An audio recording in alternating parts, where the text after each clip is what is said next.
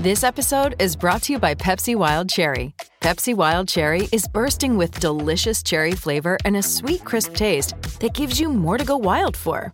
Getting wild may look different these days, but whether it's opting for a solo Friday binge watch or a big night out, everyone can indulge in their wild side with Pepsi Wild Cherry. Also available in Zero Sugar. So grab a Pepsi Wild Cherry and get wild. Oh, live from New York, it's the show that thinks you're making a boss move. It's First Things First on today's show. Jerry Jones weighs in on Dak's interceptions. Surprise, surprise, he doesn't like them. Meanwhile, LeBron and AD played well but lost. Barkley's mad we're even talking about it. Is Nick right? And finally, was the narrow, squeaky, just kind of barely getting by victory from the Kansas City Chiefs over the Denver Broncos enough to put them back on top of the tiers? We'll find out in approximately a half an hour. In for Chris Broussard is Super Bowl champion Greg Jennings. And Eagles fan Nick Wright is here with us. Oh, Eagles fan. Yeah. Oh, it's a lovely outfit. The colors. I didn't even realize that. Yeah, I got no problem with the Eagles. They're good. The people of Philadelphia love me. Got a good relationship with them. Denver is the new Philadelphia for you. Except they're far more aggressive. Correct. Yeah. Correct. But we start with the Parsons podcast. The Cowboys star went on Von Miller's podcast and discussed Jalen Hurts. Take a listen. If you look at the Eagles, is it Hurts or the team? I think it's a little bit of both, man. I think it's system and team. And this Eagles Cowboys, the Eagle Cowboy coming up, ain't it? Yeah, it's coming up. I'm not trying to make no enemies. I just love the game so much, and I understand it so much that I can't. I when things are off, I just can't hold it in. I almost gotta say something Okay. Also on a podcast. So, your reaction? Well, listen, I don't know if Micah Parsons is the next Lawrence Taylor, as so many have said, but he might be the next Colin Cowherd. Okay. That was some cogent analysis. All right. That I would say a lot of professional media members could learn from. Because so many folks seem to want to turn the MVP into the Heisman Trophy of the early 2000s, where it's like, who's the best team? Who's their quarterback? Jason White, you win the Heisman? Chris Winkie, you win the Heisman? No. So, listen, Jalen has been excellent, and he's been particularly outstanding at not turning the ball over, and he deserves massive credit for that. And the leap he has taken, which I won't go as far as some to say it's the biggest leap I've ever seen any athlete take at any point in my entire career, it is a hell of a leap that he has taken. So I will give him credit for that. But nobody thinks, I don't believe, he is carrying his team the way the other leading MVP candidate, and I do not say this because I'm a Chiefs fan, but because he is the other candidate, the way Patrick Mahomes is carrying his. Nobody thinks Jalen Hurts is the system in Philadelphia when Patrick Mahomes is proving to be exactly that. And when you look at Greg, recent MVPs, or even, you don't even just any MVPs really, but we go recent, they have been the system. Rodgers, Lamar, Mahomes, Brady. It was not simply, he's the quarterback of the best team. It's he's the reason that team goes. And while Jalen's been excellent, to me, what Mike is saying is absolutely correct. I agree with a lot of what Mike is saying, but for me, when I look at Jalen Hurts, it's easy for us to just say, you know what? He's only done it this year, and we can get excited about it. But for me, it's what he's doing. You can't just have any quarterback that's on the other 31 teams, insert them in that offense and say they would be much better. That's unrealistic because how they run the ball is predicated on who he is as an individual. Now, when you talk about a good marriage, two people play a role in that. You got to have a scheme, and you got to have a player that can run that scheme. If the player that runs that scheme is not good enough in that scheme, Russell Wilson, then you better change either the player or the scheme. Jalen Hurts has a good scheme, and he just happens to be a player that's in that good scheme that is playing outside his mind. Sure. And he started last year. He just didn't have the additional pieces. When Dak Prescott didn't have Amari Cooper, and now you see Jalen Hurts with the A.J. Brown, he has improved. Not only in the running game and their running attack, but everything that he does now has been impressive. So I'm not quick to say he's not.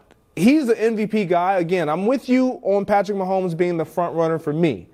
But Jalen Hurts, it is because of the system, but it's large in part because of his play. And I just want to make it very clear, I am not trying, while I don't believe in the Eagles as the favorites to win the Super Bowl the way the record says and so many people, I am not trying to take away from Jalen. Well, I think he's been excellent.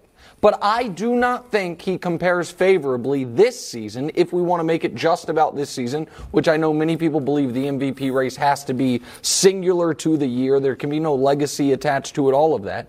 For this season, I do not think he compares favorably to one quarterback.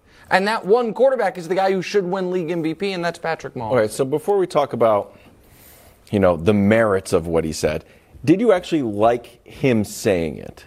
Because this is not, and I know you view it, you have cogent analysis, I shouldn't say that. Thanks. I view a lot of stories through the prism of the Patriots. I'm like, this is not something the Patriots would want out there, of just talking about your opponent 2 weeks from now and kind of taking an unnecessary shot at them.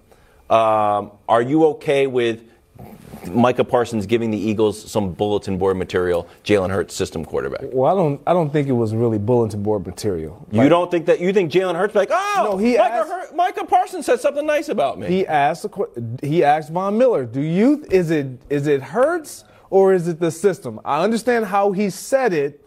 It could potentially be bulletin board material, but you got to understand.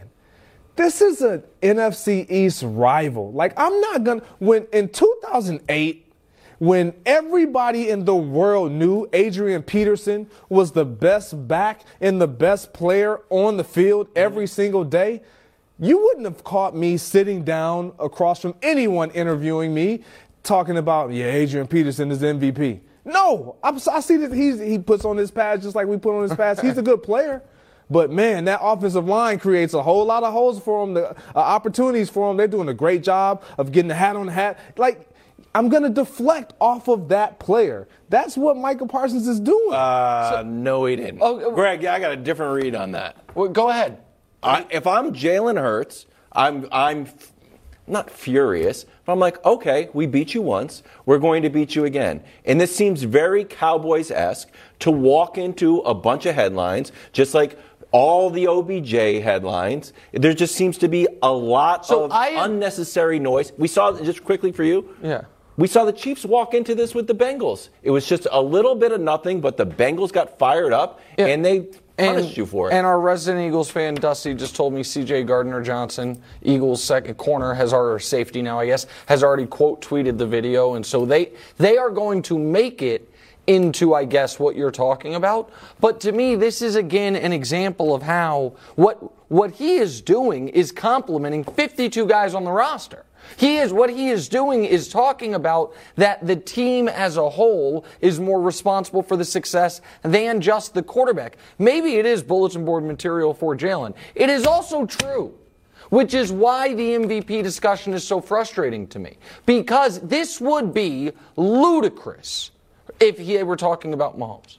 Agreed? If he was talking to Von Miller and he was like, let's be honest, is it Creed Humphrey and Juju Smith-Schuster, or is it Patrick Mahomes? Nobody knows. It would be outrageous. But when he says it about Jalen Hurts, he's correct. And it's, again, I guess it is kind of taking something away from him, but all it is taking away from him is saying that the team has built a system around your very specific skill sets. You are making the most of it. And they are great on defense. They have a great offensive line. They have a great running game. They went out and traded up in the first round for Devontae Smith, then traded another first round for A.J. Brown. They have done a lot of things to make this work, which is why we have seen this type of leap. I think it is spot-on analysis that I'm surprised is coming from a pass rusher as opposed to a talk show host, but it is. I think Jalen Hurts is going to cook him up. Okay. I think it's going to. Well, maybe that's what. Can I ask a question? He's definitely going to use it. Right, but what if if we want to go like third level? What if that's exactly what the Cowboys want? For Jalen Hurts to make that game about a Jalen Hurts game, as opposed to what Philadelphia has been doing, which is complimentary football on all sides. What if the Cowboys were like, we would love if he drops back to pass 40 times, and we can tee off with our pass rushers and get you out of what you've been doing all year? I'm not saying that's why he said this, but I don't think the Cowboys would be upset if Jalen goes into a game saying you made this about me. No, but he's just like super locked in. He had that video where like everyone's selling. He's just. I'm with you there. He's got eyes on the prize. Other audio out of Dallas, it's Jerry Jones talking about Dak's interceptions. Take a listen. Are you concerned with the amount of interceptions he's thrown lately, or do you like the aggressiveness? Well, what if I said yes? Okay, the definition of aggressiveness doesn't have to include turnovers. It does not have to include that. Aggressive does not. And I do like aggressiveness without the turnovers. Yeah, I like gambling without the losing, too. Greg, what was your take on it? Yes, Dak is. When you look at the Dallas Cowboys, are you concerned with Dak? That's my main concern. Why? Because when Cooper Rush was under center, what was the number one thing we talked about? Just don't turn the ball over. Let the defense win the game. When Dak came back, week 7, he threw 25 times. There's been one other time he's thrown 25 times. Both of those games, his first game against Detroit, no interceptions. The other game, 25 attempts that he had, no interceptions. Every other game that he's thrown more attempts, interception in every other game. So if they lose, it's not because their offense hasn't assisted in them losing. It is because their offense has assisted. And Dak, 8 interceptions is dead last in the league since week 7. You can't do that to your defense. You're giving that opponent another possession, and your defense isn't having an opportunity to rest and be who they have been all season long, which is why you've been successful. So I'm going to throw a little curveball at you, Wiles, because when we talked about this before the show, I said, my biggest concern with Dallas, same it's been the last couple of years, Mike McCarthy. And I hate to do it when Greg's out here, because Greg loves Mike McCarthy, won a Super Bowl with him, but that was my gut reaction. It was Mike McCarthy. We saw the playoff game ended last year. We saw the clock management stuff and penalty stuff. That is my kind of just sitting, in the corner of the room whenever we're talking about the Cowboys, that I'm worried is going to come out and scare you. But then I looked further at Dak's numbers on the season, and they are pretty jarring. Mm-hmm. So I would like to do one of those blind reveals I like so much. You love these. Here's Dak. One of these people is Dak Prescott. So, and these guys have played roughly the same amount of games. Would you agree these numbers are almost identical, with the guy on the right being a touch better, 1 more touchdown, 2 fewer picks, slightly better rating, yards per pass completion percentage, basically identical? Agreed? Yes. Mm-hmm. All right, show who those 2 people are. Because the guy on the left is Dak, and the guy on the right is Andy Dalton. That's not great. And now, I do not believe, Wilds, this is an Achilles heel for Dallas, because we know Dak has the ability to be far better than Andy Dalton does, and we know that Dak, he has played an A-plus level playoff game. He did it as a rookie. He's played one other very good playoff game since then. So it's not like he doesn't have it in him to be good in the biggest spots. So it is not something that I think is a definite thing that's going to hold them back. But it is concerning that one could argue this has been the worst year of Dak's career. That right now the Cowboys, when you are listing reasons they're winning, how far down the list would you have to get until you got to quarterback play over the totality of the season?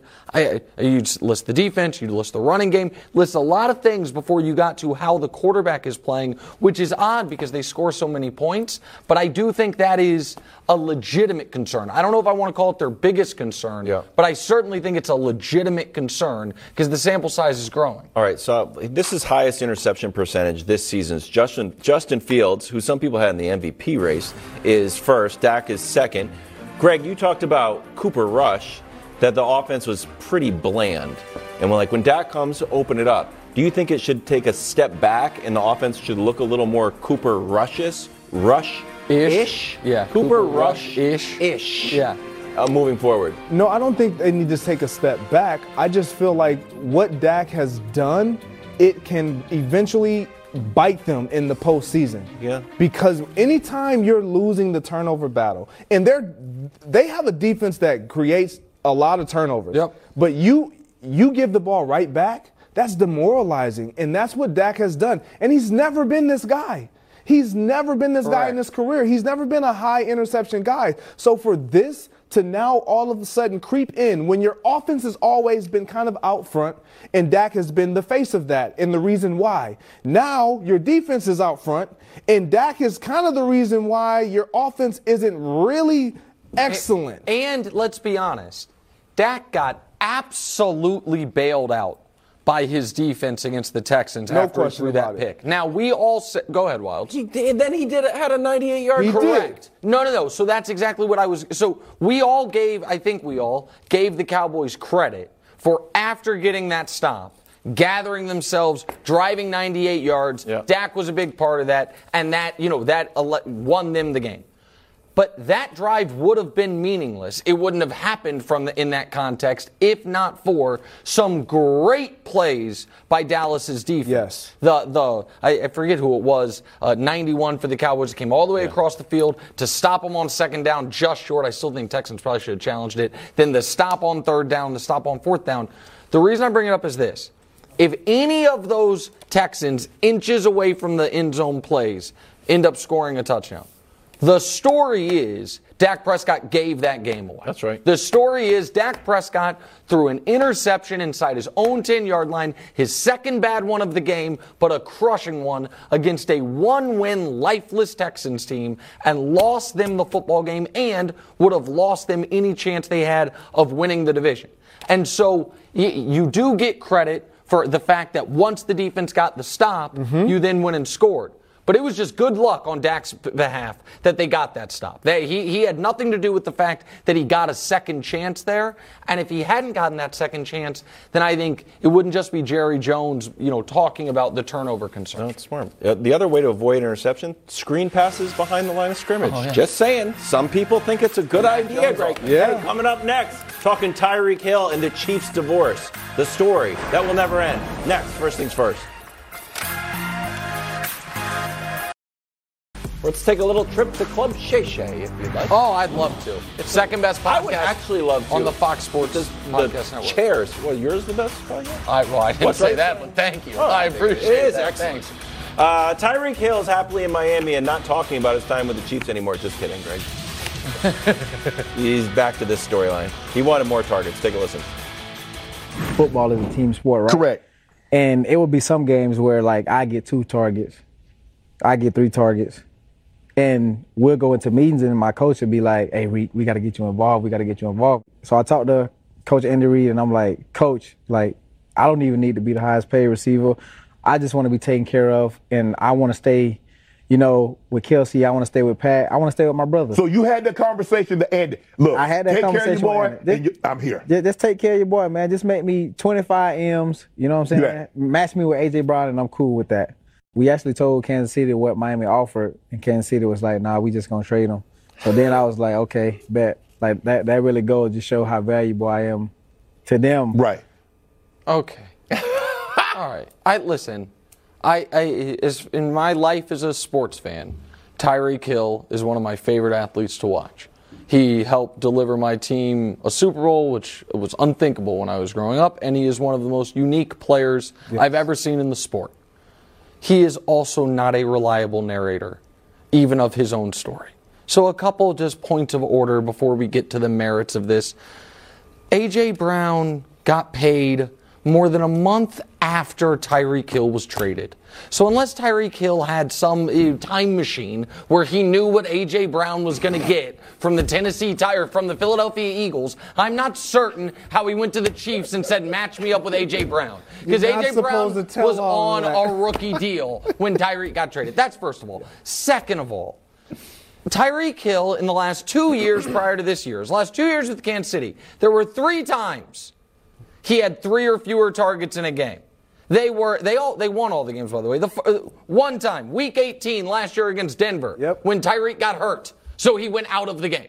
The other time, week 16 last year against Pittsburgh, when Kansas City opened the game up 30-0, and they sat him for the second half of the game. And the one other time was a win against Buffalo when the Chiefs ran the ball 46 times for nearly 300 yards. It's one of Mahomes' lowest passing performances. So they won them all, and it never happened. It happened once when he was healthy and it wasn't a blowout, a game against Buffalo when Buffalo was daring him to run, so they ran. So all of that's not true.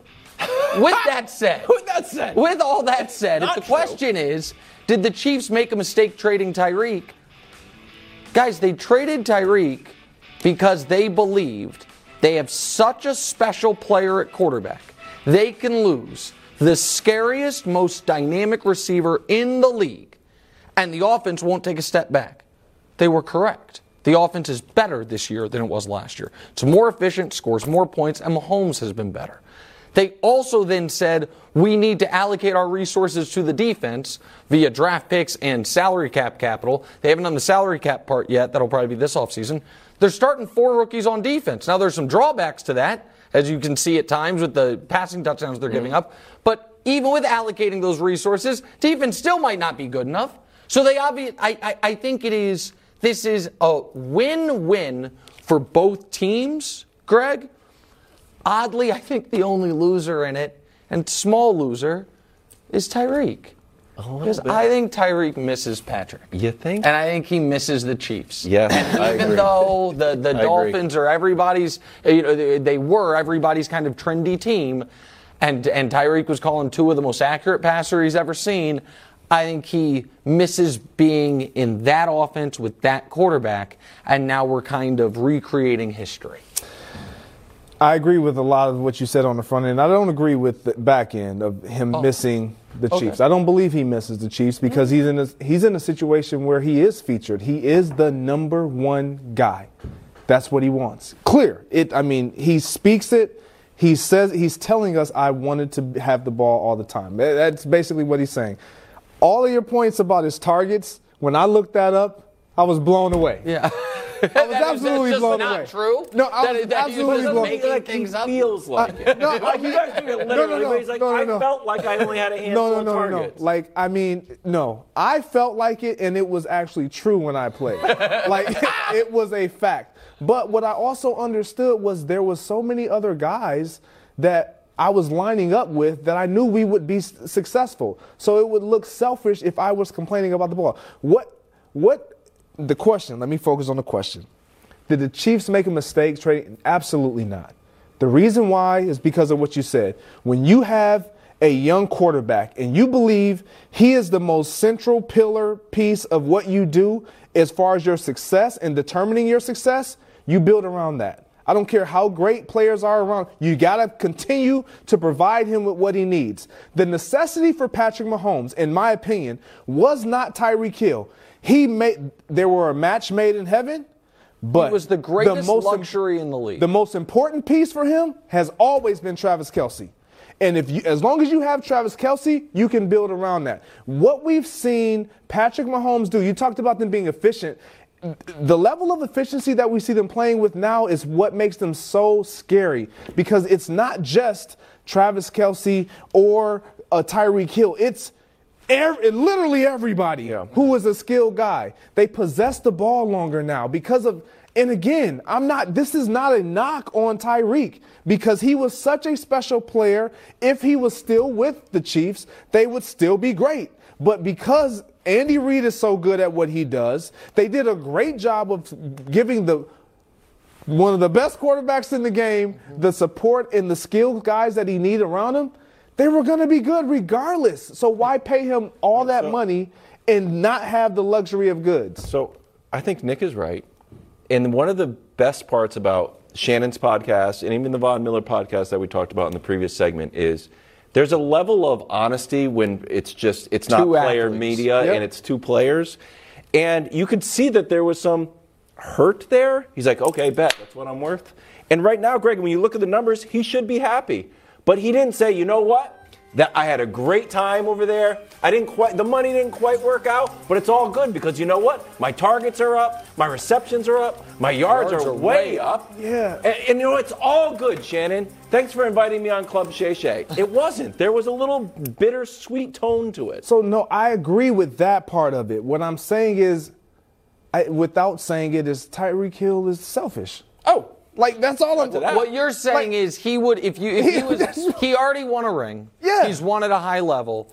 Yes, ideally he would love to be on the best team and be the most productive receiver, but you got to choose one. Yeah. You think Tyreek's choosing? Yeah. I'd like to set the absolutely. record So he for wants yards. he wants to be over here. Those he wants things. to be where he's at. Yeah, I am very, very interested if Tua's slump continues, how Tyreek feels at the end of the year. Because this past weekend's game was an odd one because Tyreek had 2 sensational plays with Tua having the worst game you could possibly have. Tua made 1 nice pass and man coverage the whole game. Finding balls on the ground? And well, that was the second. That was the first one. And then the 60-yard catch, and then also very lucky. Or I shouldn't say lucky. It was a great play by Tyreek, but fortunate he was in the right place, right time, took it to the house. If Tua continues to struggle, Tyreek's numbers will go down. Yeah. And I'm very curious how that's going to land with Cold him. in Buffalo this weekend. Yeah, snowy too. Tyreek also talked about taking on the Chiefs in the playoffs. Take a listen. Let's just say for the sake of argument, you play the Chiefs in the playoffs. You try to go for 3? They better have 2 people on me. That's all I know. The cheetah will be arriving in Kansas City or in Miami. I don't care where I be at. Okay, so this is the playoff picture right now. The Chiefs would actually be playing America's team, and the Dolphins would be playing the Ravens. But if it switched around, which I expected once the Patriots get a little hot, the Dolphins cool off. How many guys are you going to put in? Because your defense is terrible. You might have to put 3 people on. All right, first of all, again, Tyreek Hill, I love him. Not a super reliable narrator. Are there a lot of teams that don't put 2 people on Tyreek Hill? Or is he just getting single covered? And is that what's happening? Maybe I haven't been grinding the all 22 with you and Josh enough. But I would imagine most teams have a corner and a safety over the top when it's the fastest player maybe in the history of the NFL. But that's just me. But if you're asking me, should Kansas City be scared of the Dolphins? The answer is obviously no. And I have a list for you. I love it. Of all the teams that could make the playoffs, my fear factor ranked 1 through last. Eat eyeballs. So there it is. Bengals scare me the most. Then the Chargers. I'll explain that in a moment. Then the Ravens and the Bills. The Dolphins are 5th. Oh, come on. Titans, Jets, and then the Patriots would be better than a bye, which is no fear whatsoever. In fact, it would be better than a bye, better than not playing. I get it. Get some we good get cardio what in. it means. Okay, you don't need to explain it. It's clever. So the reason that I have those 4 teams ahead of the Dolphins, the Bills, because the Bills, to me, have a defense that can slow the Chiefs' offense down and an explosive offense. The Ravens are scarier than them because there is an element with the Ravens where if their offense gets rolling, it feels like there's nothing you can do. Now, do you have confidence it's going to get rolling? Not necessarily. But if you tell me Lamar's going to play an A-plus game, I don't know if anybody's beating them. The Chargers scare me just because every game is the 3-point game against them. And the Chiefs have already beat them twice. I feel like it's kind of hard to beat a good team 3 times. And the Bengals scare me for the reason of the Chiefs have never beaten them under Mahomes. Okay. So do you think it's fair to say those 4 teams are scarier than the Dolphins? To me, it's pretty obvious. Yeah, I mean, I got to touch on your list really quick because the Bills, you kind of touched me with that. What? Because you said if the Ravens, if you're telling me Lamar plays an A-plus game, then there's much. Well, what if Josh Allen plays an A-plus game? He probably leaves crying after blowing the game. No, in 13 stop seconds. it. I saw him Stop play an it. A-plus game and they lost. Literally saw it. And he wrote a letter to the league and they changed the rules, please. Change the rules. I saw him play an A-plus game and he lost. I do agree with your Chargers when it comes to He the was. Anytime you have to play a team 3 times and they're a division opponent, they know you best. Like that's and you've beaten them twice. I almost feel like it'd be better. That's if just hard. The Bengals, they want no problem with the Bengals. I don't want the Tyreek going back. If it were to happen, the Chiefs better be on They better be on high alert. I just don't think the Dolphins' defense could slow the Chiefs down at all. Where I. No. I'm not talking about worried about losing, but as far as Tyreek. Tyreek having a because monster again, game. that's all that. if they lost, I don't think Tyreek cares if he goes for $160 and 2 touchdowns. I'm just being honest. Like I did my thing. Exactly. That's the way I feel about this show sometimes. Like, you guys weren't that good, but I cooked out there. I'll be honest with you. Hey, coming up next, it's Nick's Tears. First things first, next. Not like Josh Allen's tears. That's Tears. Yeah, you're right. This is Tiers. Last night, an elite group of scholars, charlatans, and gentlemen wearing Gucci sweatshirt combinations met in the city that never sleeps to burn the midnight oil and concoct what is known worldwide as the best segment in all of sports television. Ladies and gentlemen, it's an honor, it's a privilege. It's time for Nick's Tears. Thank you so much, Kevin Wiles. Not maybe the best intro yet. Week 15 tiers. Oh, where has the time gone? We start as we always do with the eliminated tier, and this week we unveil a new group entirely. That eliminated tier might look smaller than before. I'll explain that momentarily. I'll explain momentarily. The Cardinals, by the way, that's the lowest they've ever been. The Rams, up to the top row of the eliminated tier, thanks to the friskiness of one Baker Mayfield. Now a new group, Fan Purgatory. These 4 teams are eliminated.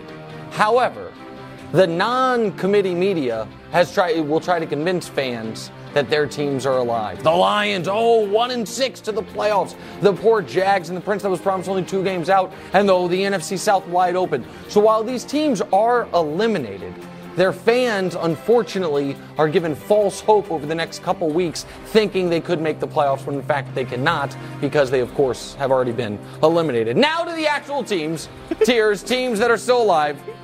Remember the kid, good job, good effort kid? Yeah. That's how I feel about the Seahawks, Jets, and Giants. It's a good job. You know, good job. I'm being totally sincere like that child was 10 years ago. Yeah. Like, you're not going to get to the finish line most likely. Maybe 1 or 2 of you will, but probably not. And if you do get to the finish line, you're going to be all out of breath and collapse there. But no matter how the season ends, all 3 of these teams have already had good years. All 3 of these teams will go into next season feeling optimistic, and all 3 of these teams should feel like they did a good job this year. What about Zach Wilson, real quick? Oh, Zach Wilson, he should, probably be looking for real estate elsewhere. Next. GOAT respect. Let's go. That's Tom Brady and Bill Belichick. These teams are not good. However, because of the respect we have for Tom Brady and Bill Belichick, they cannot be crossed off entirely. And if they were, in the Patriots case, to sneak into the playoffs and not have to face the Chiefs in round 1, they would actually be a little scary for a team because of the Belichick schematic advantage, similar to Tom Brady, could scare someone even though the team has not looked good all year. I guess. That's these teams. Reveal the next tier, please. The Titans in Washington. We play hard-nosed football, and we're well-coached, and we run the ball, and blah, blah, blah, blah, blah. Just go away. Nobody, it's 2022. Next. Getting exposed. These are not the standards. We've told you that time and again. When folks demanded we respect the Giants, and then folks demanded that we respect the Vikings. However, we will admit we are not flawless at the committee. There was a brief moment in time where we bought into the hype and the sparkly new nature of the Miami Dolphins. However, that was a time long ago. Since then, what we have seen is both of these teams have obvious, clear-cut flaws. For the Vikings, it is oddly not Kirk Cousins, who isn't having a great year, but the offense has been fine. But that defense is horrible. And their 1-score game luck is ending quickly as they end the season with a better record than the team probably deserves. And the Dolphins, we know what's happened to them over the last 10 days. The question is, when will they win again? And will they win again over the next few weeks? Next. So here's the next tier scares everyone, and everyone is in caps because I'm including their own fans. These teams are very good teams at times. However, you have no idea what you're getting from them, and you do not know in any given week if they are going to shoot themselves in the foot. However, when they are clicking, they both have excellent defenses. They both have a quarterback that scares you when Lamar gets back healthy. And they both have had playoff experience with these current groups. So that should be scary to their opposition, but also scary to their own fans. High ceiling, low floor teams. wild variances. Nobody looks forward to playing either of these teams, but neither of these teams can go into any game and say, oh, chalk that one up, that's a win, because their floors have been so low, but the ceilings are, do they have the second best quarterback in the league? Do they have the scariest offense in the league? So high ceiling, low floor. Good. Next group, GMs of the year. John Lynch and Howie Roseman take a bow. You have built 53-man rosters that are the envy of the entirety of the league. We will give the nod even more to Howie Roseman in this regard. The Niners have done it through savvy drafting and through the trading away of their own draft picks. The Eagles have done it, and they have extra draft picks, including the Saints draft pick coming back to them, which could be a top 5 pick. Those rosters are outstanding. Right now, that looks like the prohibitive favorite to be the NFC title game. Moving the goalposts. No. That is where the Kansas City Chiefs are. They are not at the top of the tiers, but the committee must admit we're disappointed in our colleagues in the media continually moving the goalposts on this team. Whether it is, that's going to be the toughest division ever and they might not win it too. Oh, Patrick Mahomes undefeated in the division again. Who cares? The offense. There's a very savvy media member maybe on this show. I think they're going to miss Tyreek Hill. I think Tyreek Hill's a good player. And now, when the team scores more points than last year, it's like, old news. Up 27-0 on a divisional opponent. And yet, it's discussed as if the Chiefs nearly lost that game. The goalposts keep moving. That is, such is life. And then finally, run the table. And that is the top team, and that is the Cincinnati Bengals. I would like to show you the Bengals' schedule because they have a very odd and interesting opportunity if they were to run the table. Wow. Now, it's a very difficult schedule, but if they were to run the table, they have already beaten, if you look on their schedule, the Jets, the Dolphins, the Chiefs. If they run the Titans, they have a chance to go into the playoffs having beaten literally every team that makes the playoffs in the AFC. Something that I don't know that I've ever seen done. Now, they did not play the Chargers and will not play the Chargers, so the Chargers getting in could screw it up. But every other eligible playoff team, they have either already beaten or an opportunity to beat if they were to run the table. They also right now are the best team in football. There is the committee's cheers for Week 15, Greg Jennings. So, I'm done with challenging the committee. I really am. Because I know who they are and what they're all about. They're all about the AFC and making sure that the Kansas City Chiefs have some sense of respect. That's just who the committee is cheering for. Yikes. We get it.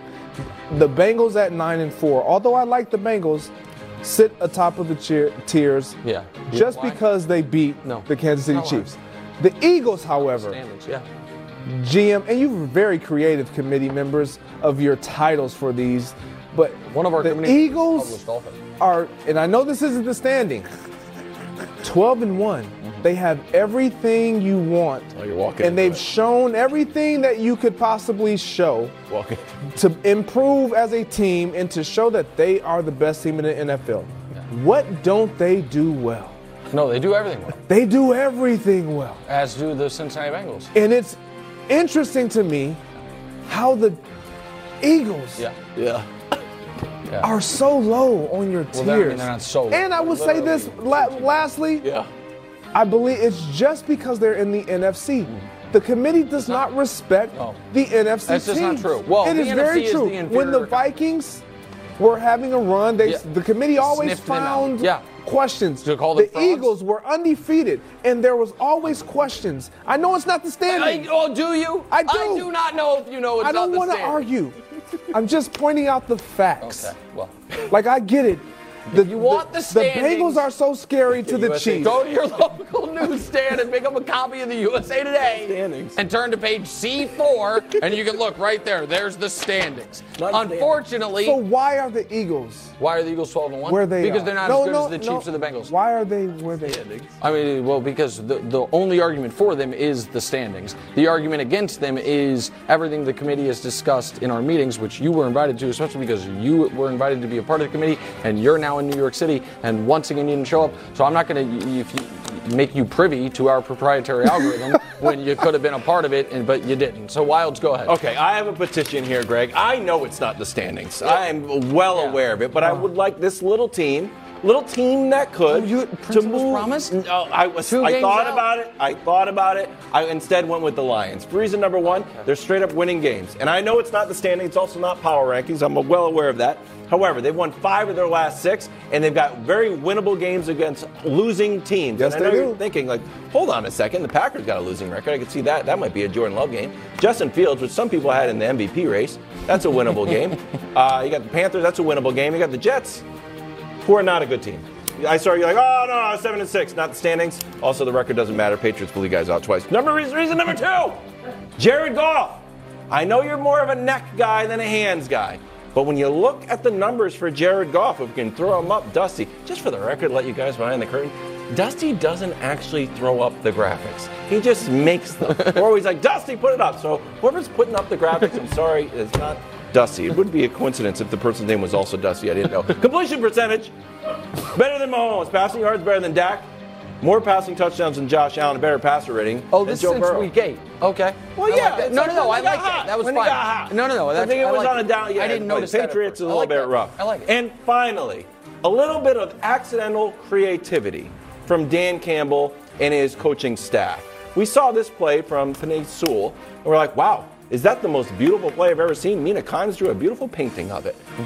Well, today, or perhaps yesterday, Dan Campbell went on the Pat McAfee show. Oh, yeah. And this is what he said. The fans are doing a wave around the stadium. So I'm just watching, and I hear Ben Johnson, OC, say, hey, coach, you want to do blah, blah, blah, blah, blah? And I'm so focused on the wave, I say, yeah, that's fine. And I look up, and we're throwing it to Penei, and I'm like, what the blank are we doing? Well, it worked out. Yeah. So I feel like Lady Luck is on the Lions side. And I know it's not the standings, but some power rankings have them a little bit higher than Okay, so a couple things.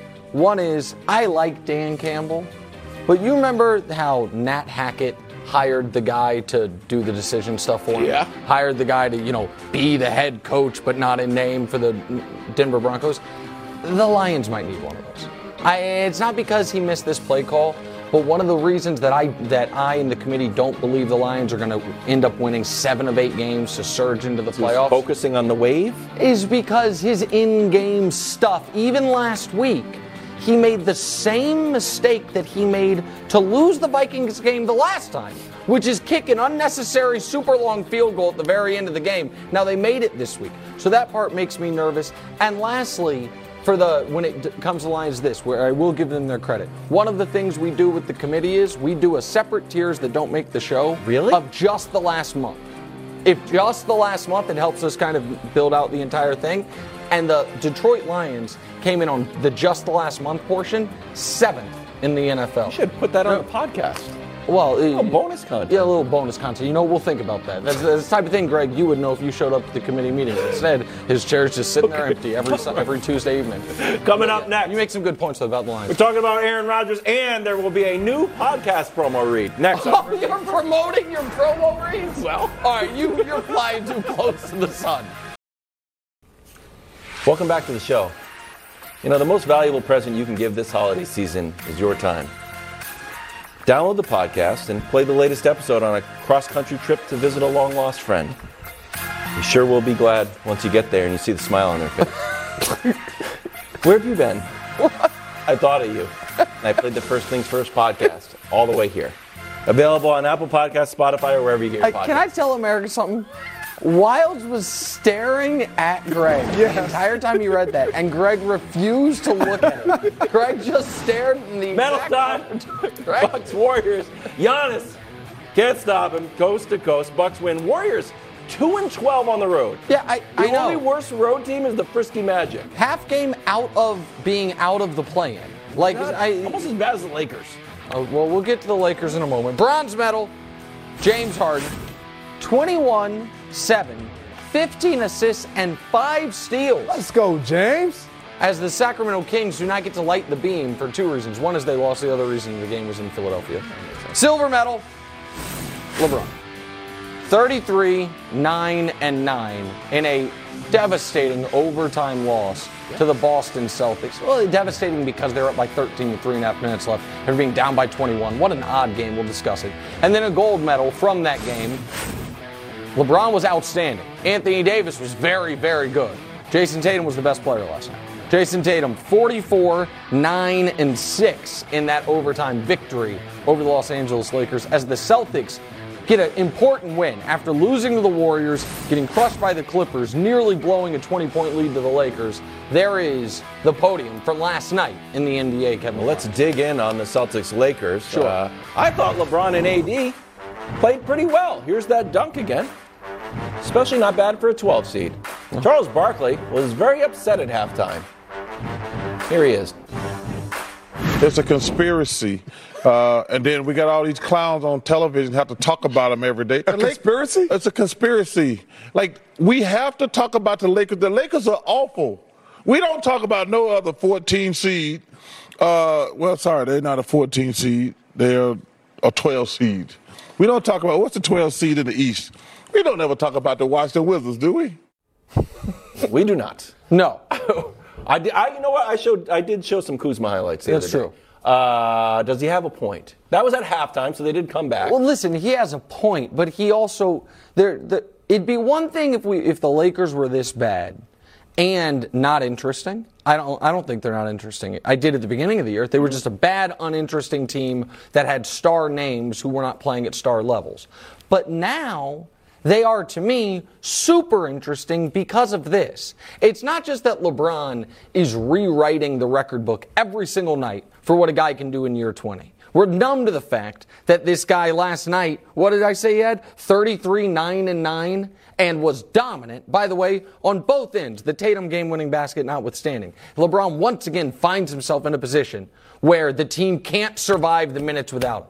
The Lakers, in his 43 minutes last night, were plus 10. In the 10 minutes he sat, they were minus 14. Felt like the bad Cavs teams of a few years ago after Kyrie left. But the Lakers are interesting, Greg, because they might have the best top two in the league.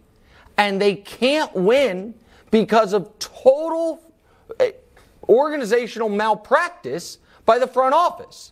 To have Anthony Davis playing the best ball of his life, LeBron averaging 27, 9, and 7. Greg, LeBron and AD are averaging on the season 55, 20, and 10.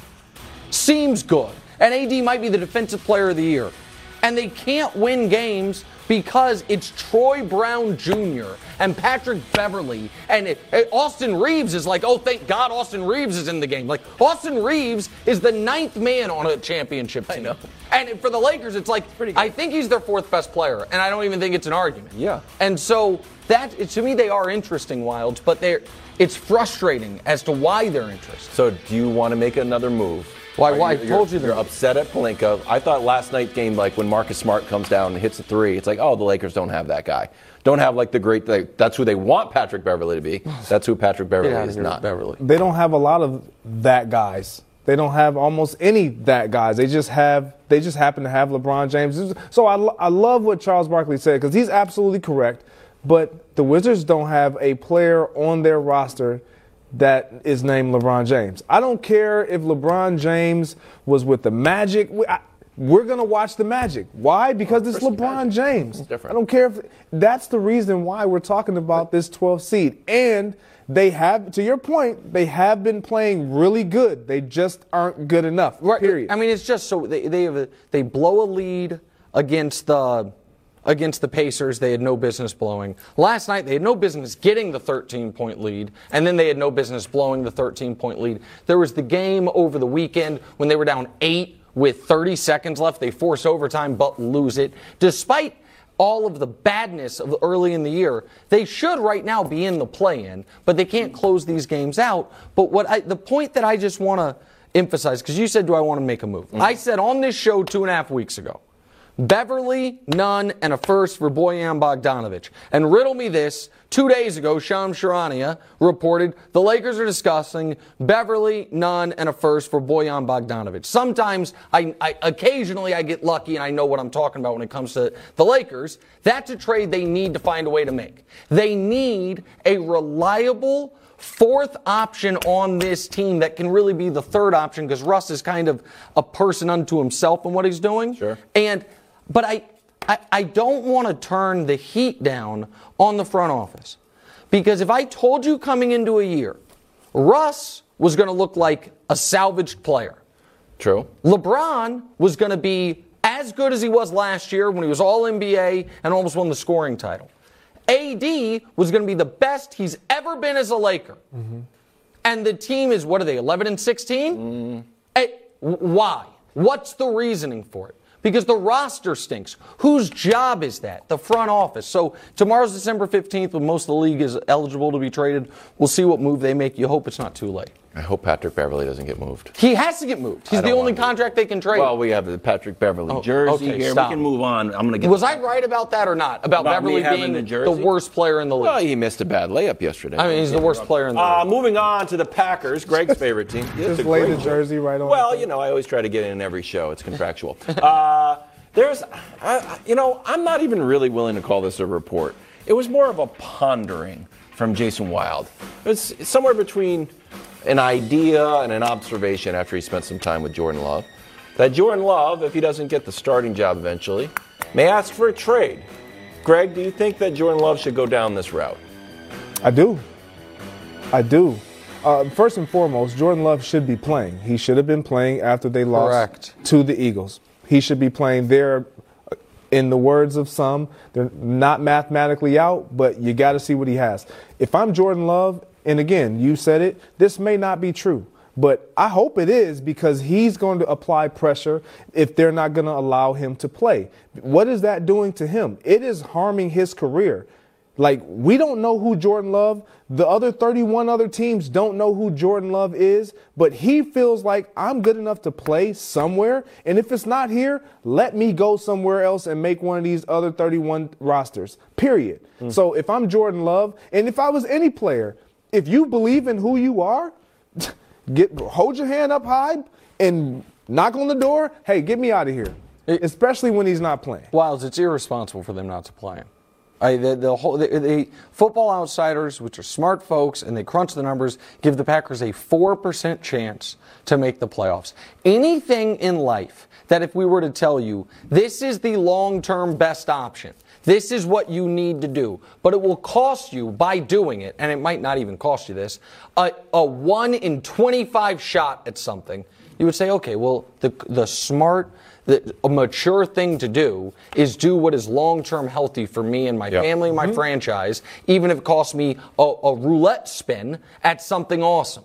And the fact that the Packers aren't doing it to placate Aaron Rodgers' either ego or how much he wants to play, I think it is mismanagement by the franchise. 1 minute left in the show. We're going to talk a little bit of World Cup. The final is set. Argentina, France. France just won. Yeah. That means we have the dream matchup. It's the dream final. Messi versus Mbappe. They're teammates at PSG. Here's the tale of the tape. Messi, the GOAT, in my opinion. Mbappe, young, meteoric star. Can I say this real quick? If Messi wins this, obviously, it's the final thing missing from his resume. Yes. And people will argue, I think Pele is the greatest soccer player of all time. People will argue Messi. If Mbappe wins it, he will have outshined the beginning of Pele's career. Pele, he's breaking all of Pele's World Cup records for someone under 24. Last time at the World Cup, he tied all of Pele's teenager records. The last team to win back-to-back World Cups was led by Pele, except the second of those two that he won 3. The second one, he was injured and didn't get to play. Mbappe might win Golden Boot of this one. He scored in the final of the last one. It would be the greatest start to a soccer career, even greater than Pele's. Also, who had France on the panel? You did. Oh, yeah, forgot. Hey, World Cup today, coming up right now. We'll see you tomorrow.